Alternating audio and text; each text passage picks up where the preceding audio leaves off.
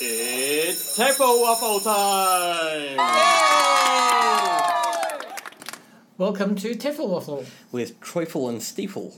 Today we're going to waffle. About Teifel? We're going to waffle about marking. Okay. In the context of Teifel. Alright. My meaning of marking here is paper-based evaluation of students' writing. Sorry, we're talking about grading or feedback? No, just feedback. Well, I mean, they're probably synonymous, aren't they? They go together. No. All right, then we'll talk about... I see that, yes, they are both marking, but there's marking grading and marking feedback. Yeah, let's go for feedback. Feedback, okay. What are we marking? Is this open or closed? Yes. Well, if it's open, we're marking speaking and writing stuff, and if it's closed, we're marking grammar and vocabulary and spelling and fill in the blanks and multiple choice. You mean like practice tasks? No, I mean, okay, so you give me an exam and say, mark this exam. And there's only one answer. If there's an answer key to it, there's an answer. And that's closed marking. Yeah, well, I wouldn't call that marking. That's just... Grading? I don't know what that is. Grading, yeah. Grading. But it's not always for a grade. But still marking. Okay. When I think of marking, I think of sitting down with a student's essay or an extended piece of writing and wading through that and going, oh my God, how do I even start correcting this? Are we going to have a conversation about rubrics? Yeah, I think rubrics forms part of this because that's one of the ways of evaluating, well, giving the grade. Rubrics form all of this. How do you mark if you don't have a rubric? Yeah, okay, so that's a good point. Okay, so should we start with rubrics? No, I want to know, how do you mark if you don't have a rubric? Well, that's the thing. I mean, the thing is that if you've assigned, let's just say that you've given the students a task where they have to write a letter. Yeah. So they all write a letter to a mysterious person in England, telling them about their favourite day in the holidays. Okay. Okay, that's a fairly typical, boring high school kind of task. Yeah, it kind of sounds like one of those. The teacher didn't prepare properly, busy work, and then the teacher didn't think through the fact that he's going to collect it. Yeah, okay, so now you've got 400 of these things because you gave it to all of your classes of 50 students. Because you thought you were being really smart by killing half an hour of class time, but it turns out that was a huge mistake. This conversation to the benefits and disbenefits of doing writing activities in the class? Yeah, okay. I mean, the thing is that writing, yes, it's a big marking load, but it's important for students to write. Yes and no. Ooh, this is not Teifel waffle. This is argument waffle. Yep. My no is... Oh, wait a minute. Teifel argument. Yes, okay, no. Teifel wondering? Okay, go for it. Okay, the no is writing can be a massive waste of class time. It really can. Oh, yeah. Okay, so early on, I don't know who gave me this, or maybe I gave it to myself or whatever. The mnemonic, if you can do it alone, you can do it at home. Yeah. You're wasting class time. Yeah. And I've always believed in that and stuck to it. And if you have your students doing silently writing for 20 minutes... Okay, so I agree. I think that classroom time is best left for communication. Yeah. Especially in a language classroom. I mean, if you're teaching literature or English as a first language, then maybe writing in class, you can supervise and you can help. But in language, if it's a language learning classroom, the fact that students are together in the same room, and you're trying to get them to communicate in a language that's not their own, it's best to use that language. Time for communication.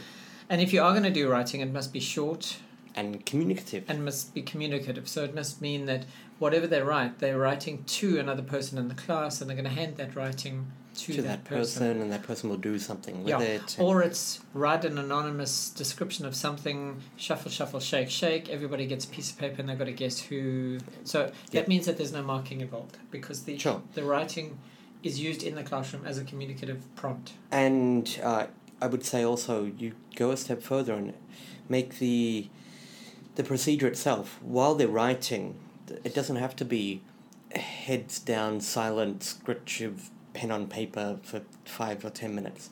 Sounds very Victorian. Well, it actually horribly sounds like a typical classroom. I wish it was Victorian and that had all gone out the window and didn't happen anymore, but it still does. Yeah, because if you're going to do scritch in a classroom, you can do it in pairs, you can do group work writing, you can do let's brainstorm all together on the floor with little sticky pads and then make your own, so it can be very So the writing can be more collaborative. Ooh, nice word. Okay. I like it. More collaborative. interactional. Anyway, so is there any place in the ESL classroom for write a letter to your pen pal in Gloucester about your favourite day in the holiday? In an EFL classroom? Yeah. No. At all? No. So does that mean that an ESL... I'm being really strict about EFL classroom though. And not an ESL classroom. Okay, and in an EFL classroom... If I go a step further, and I'm not just your EFL teacher, I have you not for an hour a day or an hour a week. I actually have you for 4 hours a day. And I'm supposed to teach social studies and things like that. I can absolutely see the benefit in spending some of my social studies time doing something in English that is a social studies-ish topic. But now it's not really an EFL classroom. Well, then that's a CLIL classroom, isn't it? Yes. So for those of you who don't know what CLIL is... It's coming late into languages. It's climbing llamas in Lima. No! It's computer language integrated language. No, it's content and language integrated learning. That's right. It's content a stupid acronym. Yes. But it's one of those things that's quite easy to remember because it's just... A bad acronym? Yeah. CLIL. What happened to TBL? Different concept. No, not TBL. The other TBL. Well, EMI is the English as a medium of instruction. Is the old one. It's the old. And there's task-based learning, and there's one more. I think all of these acronyms are created and developed by people in universities who need lots of publications. Absolutely. Yeah. Anyway, so this question about marking then is superfluous. If I am purely your English language teacher, I'm of the firm belief that the purpose of a language is communication, and therefore I should be teaching you communication. I don't think that EFL, or for that matter, you're in England and you're studying French, I don't think it should be an academic subject. I think it should be more like woodwork or shop class. All right, here's my challenge for you then. If you're learning another language, even as a foreign language, is there value in learning the full range of literacy, reading and writing? Sure. If you're going to learn reading and writing as in a foreign language, are you going to write a letter? Sure, why not? If you're going to write a letter, does your teacher need to give you feedback on how that letter looks? Sure, why not? So coming full circle, in an EFL classroom, is it in your scope to do a writing task and then give feedback on the writing? Are we talking about teaching writing or using writing to teach? Because I think they're two. I mean, they can overlap. But yeah. Okay. I don't think they're the same topic. Distinguish them. All right. So I'm teaching the students writing. Mm-hmm. I'm assuming then that there's actually a reason why my students need to be able to write in English. Okay. Now, this might be something incredibly specific, like they are university students, and they have another subject, whatever that subject is, where they actually have to write in English. It might be that they have to write... Their exam in English or something like their that. exam in English, or they have to write their final paper has to be in English. And so I'm actually teaching them academic research paper writing style.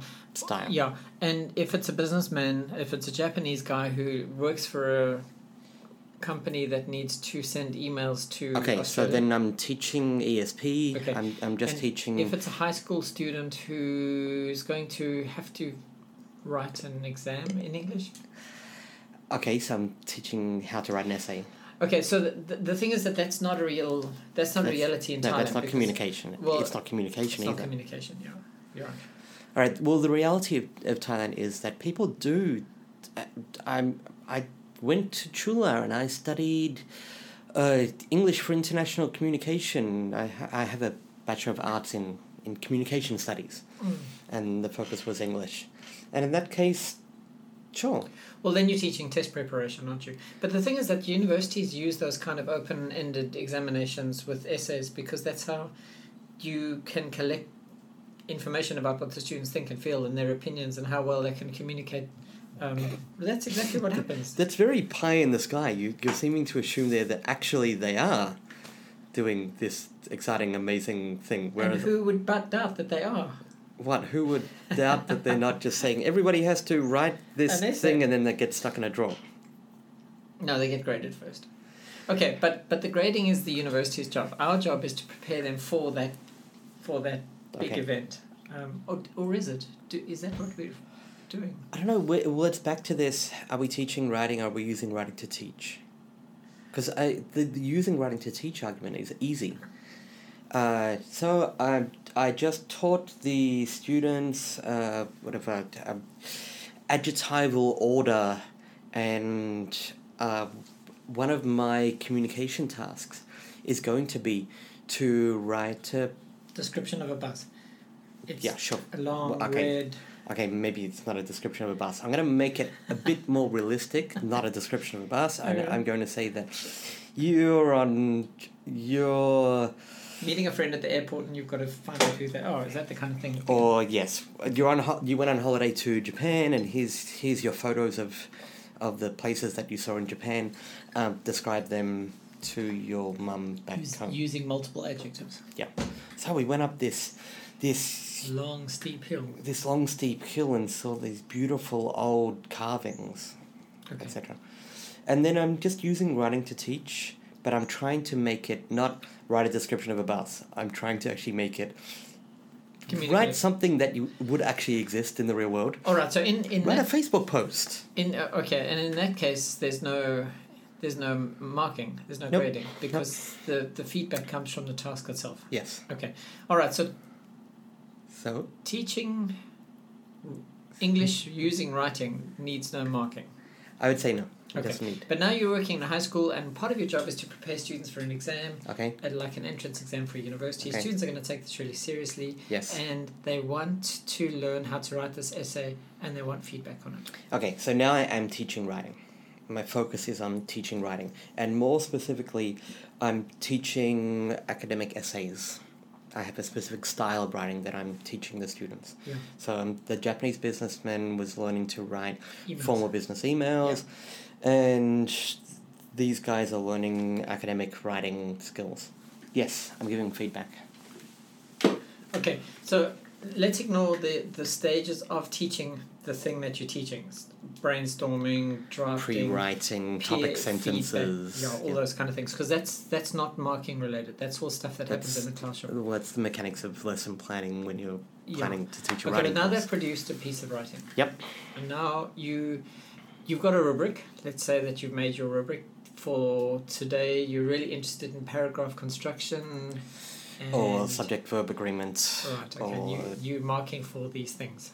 Yep. Okay. With your rubric, because you've created your rubric, you're only going to focus on those things? Yeah. You're only going to focus on paragraph construction. What about if they've made a spelling mistake consistently all the way through of words like essay or... Wait, one student or all the students? Yeah, the students. All the students have made this? Well, they've made random spelling mistakes and you go, oh God. Are these spelling mistakes...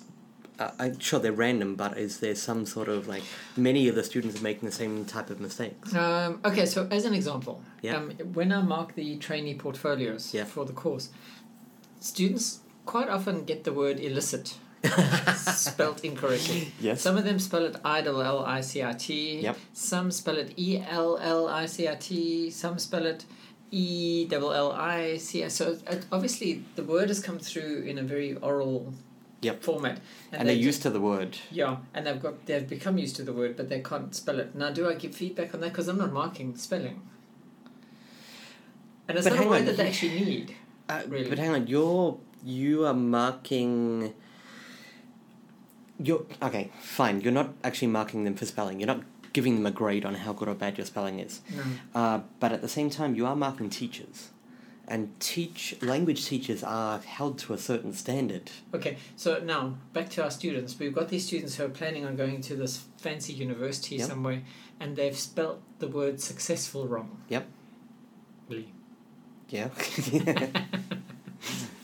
Okay, and they've messed up all their adverbs. But I'm actually only interested. My rubric is paragraph Construction. organization. Yeah. Do I circle it? Do I ignore it? Do I focus attention on it for this particular student? For this one student. Yeah. So everyone else is different. Why is this important if it's one student or all? Oh, because if it's all of them, I know what I'm teaching at the beginning of tomorrow's lesson. Okay, I'm going to teach it. Because if everybody's doing it incorrectly, they obviously don't know, and I've got to teach it. So that's feedback for you as a teacher about what you need to teach. Okay, so 3 students have done it. 3 out of your 25. Yeah. You're going to circle it or what? 3 out of my 25. Yeah. How long is this lesson? Because if it's a 3-hour lesson, I think I've got time to call these guys aside for 3 minutes and go, guys, look. 50-minute lesson. I don't have time. But you're not going to correct it on the page. Do I have time to teach it? Well, it's not the focus of your rubric. Do I have time to teach it? If you said to me, Troy, you did that wrong. No. And then my answer is, what's wrong about it? I'm not going to tell you. No, but the point of feedback, written feedback, is this is particular feedback for you based on your particular set of needs. Okay. So I've got a piece of writing from you. You've got a different set of needs to Bob down the road and Jack over there and Pete and. If I have time to point out the why or what or something, I've got no problem with it. I've got no problem with writing on the side, spelling and underlining the word. And they know, because it's quite easy to look up the word successful. You know, is it spelled with 2 C's or 1 C? I'm not quite sure I know. Is it? How many S's are in there? Yeah. Okay. Is that a double L at the end? All right, what about run-on sentences? This one student has a problem with run-on sentences. This one student? Yeah. Well, these 3. Bob, Joe and Ed. Okay, again, do I have time to teach them what's wrong? Well, not really, because tomorrow you've got to deal with topic sentences. And in the topic sentences one, I can deal with run-on sentences, right? Okay. Good, I'll do it tomorrow. All right, so you're going to just integrate the feedback, even though it's only 3 out of 25. If it's something that, the 3 out of 25 one, oh, you got me there. Because my answer is, do I have time to deal with the 3? That's always going to be my answer. Okay. I teach the class first. And but your point is then that the feedback that you're getting from the writing informs your teaching. It's not actually a marking issue. It's a. I'm finding things out. So I for example, one of the most common things to happen if you are giving feedback on writing is there's always issues with quantifying objects, because some objects are uncountable, some are sometimes uncountable and sometimes countable, some need a definite article, some need an indefinite article, etc., etc., etc. Are you going to mark this? Well, I know that this is going to be a consistent problem, and I know that even after I've taught it, it's going to come up again. Yeah. But once I've taught it, I can then go to the student, no, it's one of those ones. It's one of the uncountable ones, or it's the one where there's a difference between the definite and indefinite article. All right, in that case, whatever. you're going to separate errors and mistakes, and errors or slips maybe. If it's a slip, something no, that they've learned. I'm gonna try and separate the known and the unknown. And you're only going to mark the known. I'm going to mark the known and let the unknown inform what I need to teach. And in the beginning of this writing course for these high school students, by the 3rd lesson, I'm going to have to point out this issue with objects. And once I've taught it, from now onwards, okay, fine, it's in today's rubric, I'm doing topic sentences, but I can call back to remember we did that thing about objects, that objects need a quantity and sometimes they're uncountable and yada yada yada. So once I've taught it once, I can then highlight it for them each time. Okay, let's move on to another thing about marking. One of the problems that we have is messiness of teachers marking. What do you mean messiness? Inconsistency? No, messy as in scribbly. Okay. And is that something that you think is a problem? Me? No. Mm-hmm. I've heard this comment directed towards me. Come on, you're supposed to be a teacher. You should have really neat handwriting. I've had another, in this case, it was a Thai teacher saying it to me, and I was scribbling. I was writing quickly, and it was a scribble. And I can't say that they're wrong. But my but is, I don't actually strictly enforce neatness in my students. Yeah, but that might be because you're teaching older students. If it were younger... How young are we talking here? Well, obviously, okay, with very young learners... We're talking 4-year-olds. Well, even 6 or 7. Yeah. Neatness is important, and then the teacher needs to be neater than the students. Yes. Okay. High school? High school... okay, we're going to have to take Thailand as our example. Yeah. You know, if you take a Thai high school student, they already know the alphabet. They learnt it in primary school, and over and over and over again, they already know how to read and write. I mean, not complex grammar or vocabulary, but they know literacy. No, I'm not worried about it. So this is a problem for me because my writing is atrocious. I can't do it. And Thai students' writing is beautiful, particularly girls. Yeah. So if I were to write more neatly... Sorry, but in general, I think one of the strangest compliments that I've found myself accidentally giving and getting a strange look, I say to a new male 20-something-year-old teacher, wow, you've got women's handwriting. And in my head, that was a huge compliment, and they just turned around and looked at me and went, huh? Oh, yeah. And yeah. But my problem with writing is I'm fast. I want to get this down on paper before I forget it. Yeah. And so I'll end up writing... I write small, and I write joined up. So it's tiny. So cursive. my W looks like my M, and my N looks like my U, and the E and the I gets mixed up, and it's really difficult to read. I can't read it sometimes. Okay. Yeah. Okay, so neatness. And... the other thing which comes up with marking is if you are doing that kind of teaching writing, your argument is don't mark everything, only mark the things that they know or that you've taught before. Yeah. Use the marking as a way of informing your teaching. Absolutely. Mm-hmm. Teach them something when there are common issues that can't be fixed in a one-off. Teach that thing, and then you can keep recalling that thing and reinforcing that thing. Right, using forever. the thing to teach the thing. And use a rubric and base your marking on your rubric. Absolutely. If you don't have a rubric, that it comes into the whole, well, what was I marked for? And if a kid comes to you and says, why did I get 17 and he got 30? And if you're sitting there going, well, his... And if it's opinion-based... Well, and also because it depends, with that kind of thing, it depends if you mark the person first or last or in the middle while you were tired. And oh, no, I go a step further. The way that I use my rubric is... Okay, so I have... Let's say one of the things in the rubric is subject-verb agreement. I'm going to mark every student just for subject-verb. And then I'm going to go back and start all over again and mark for the next thing in my rubric. How many items do you use in your rubric? Wow, that's so dependent on the level and to be honest, how much time do I have? Yeah. If I've got a dozen students... I try for 2. I do 2 things. So the thing that I taught in the lesson today... Yeah. And the bigger mission. Or, some organizational feature or some content or expression or something that's a little bit more subjective but is important for writing. Okay.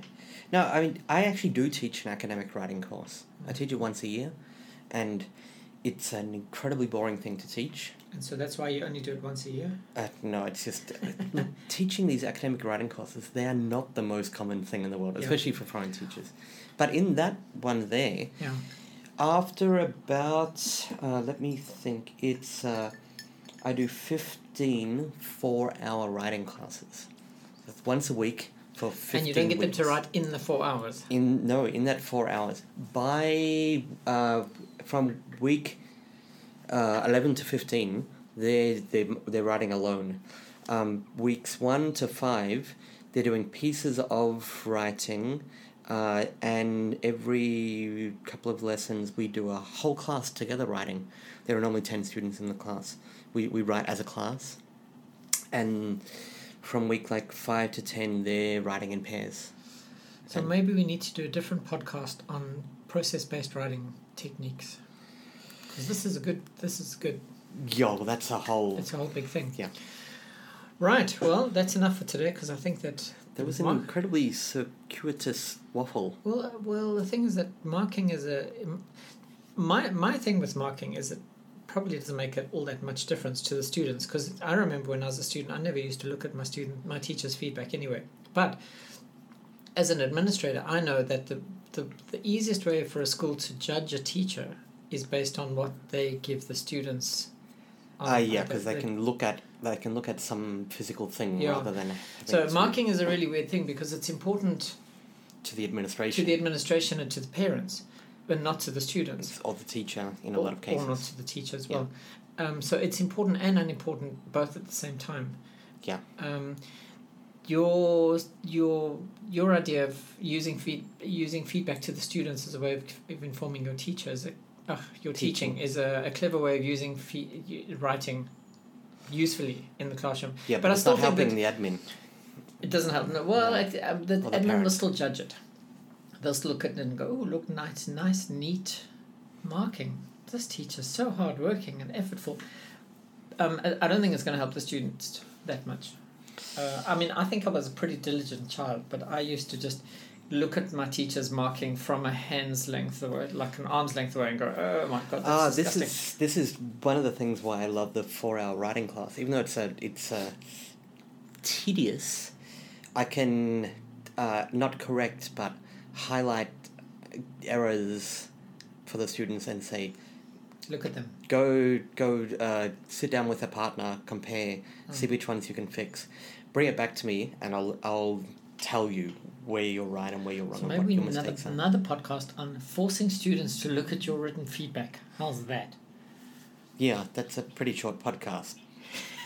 So don't correct it. Give it to them. Let them correct it and bring it back to you.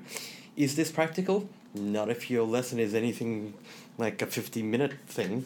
And not if you've got 60 students in your class. Nope, not going to happen. Right, a word from our sponsors.